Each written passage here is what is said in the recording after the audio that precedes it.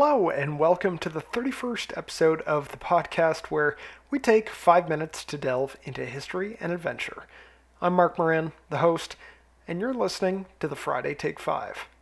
A new week brings with it a new story. It's my hope that by the end of the episode, you walk away with a renewed appreciation for history or a new destination to add to your bucket list. Let's discover Destination 31.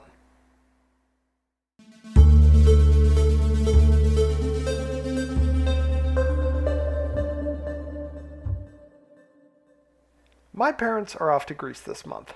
Thousands of years of incredible history, amazing scenery, fantastic weather, and some of the best food in the world. So I guess you could say I'm a bit jealous. This episode zeroes in on Athens, a place I've been wanting to hit for years, but as of yet, just haven't had the pleasure. Athens is considered to be the birthplace of Western civilization. Athenians conceptualized democracy nearly 2,500 years ago. In addition to democracy, we can thank the ancient Greeks for philosophy, taxes, contracts, writing, and schools. So you could say they know a thing or two about a thing or two. But let's get back to Athens specifically. The city is one of the oldest continuously inhabited cities in the world, with some estimates going as back as far as 5,000 years. The city gets its name, unsurprisingly, from the Greek goddess Athena. The city's name actually has kind of a wild origin, steeped in mythology. Greek philosophers and historians such as Herodotus and Plutarch describe the naming of the city as having been a contest between Poseidon and Athena, both vying for the favor of the residents of the city. Both Poseidon and Athena supposedly offered gifts to the city, Poseidon being a spring of water from the ground, and Athena an olive tree. The ruler of the city's residents, Cecrops, who, by the way, according to Greek mythology, was half man, half serpent, accepted the olive tree, and Athena was then named the city's patron. Poseidon, the loser of the contest, would have Poseidonia founded under his name in the neighboring Italy several hundred years later. Athens has had such a massive impact on Western civilization as we see it today, though surprisingly, much of that impact can likely be attributed to the very short period of time in which Athens was not either preparing for war, at war, or controlled completely by another country. That time pocket was the roughly 80 or so years from 480 BC to 400 BC, between the Persian and Peloponnesian Wars, which was essentially the Greek version of the Renaissance, aka the Golden Age of Athens.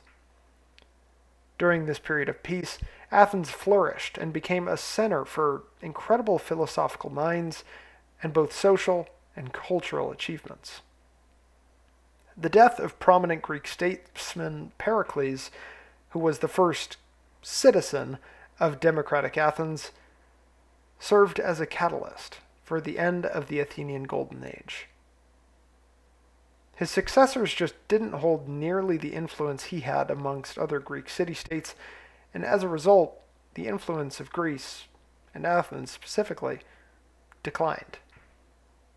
In the roughly 2,500 years since, the influence of Greece has ebbed and flowed, with various wars and occupiers taking up much of its attention.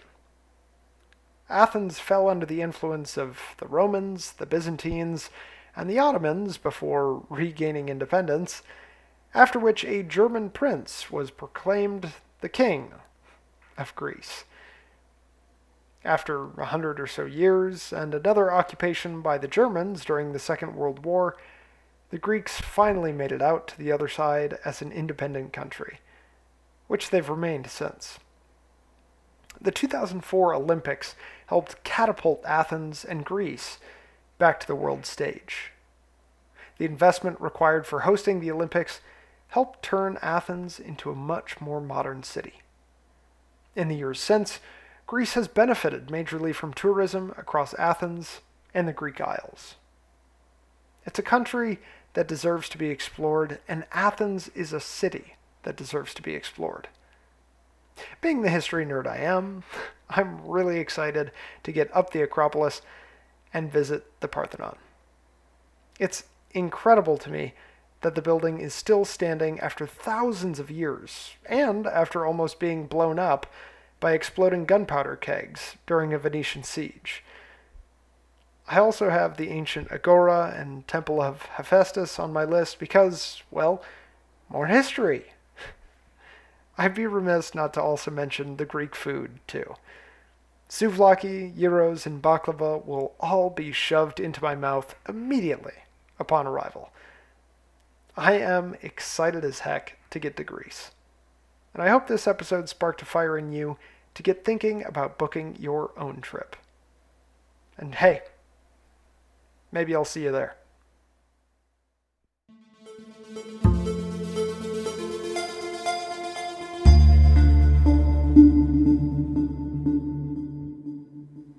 Hey there, thank you for listening to another episode of the Friday Take 5.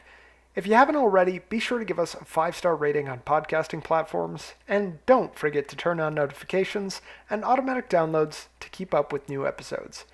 Have your own stories about Athens, feedback, or recommendations on places or stories for us to cover? We'd love to hear it, so follow us and DM us on socials at FridayTake5 or email us at thefridaytake5@gmail.com. Stay curious, stay adventuring, and have a great weekend.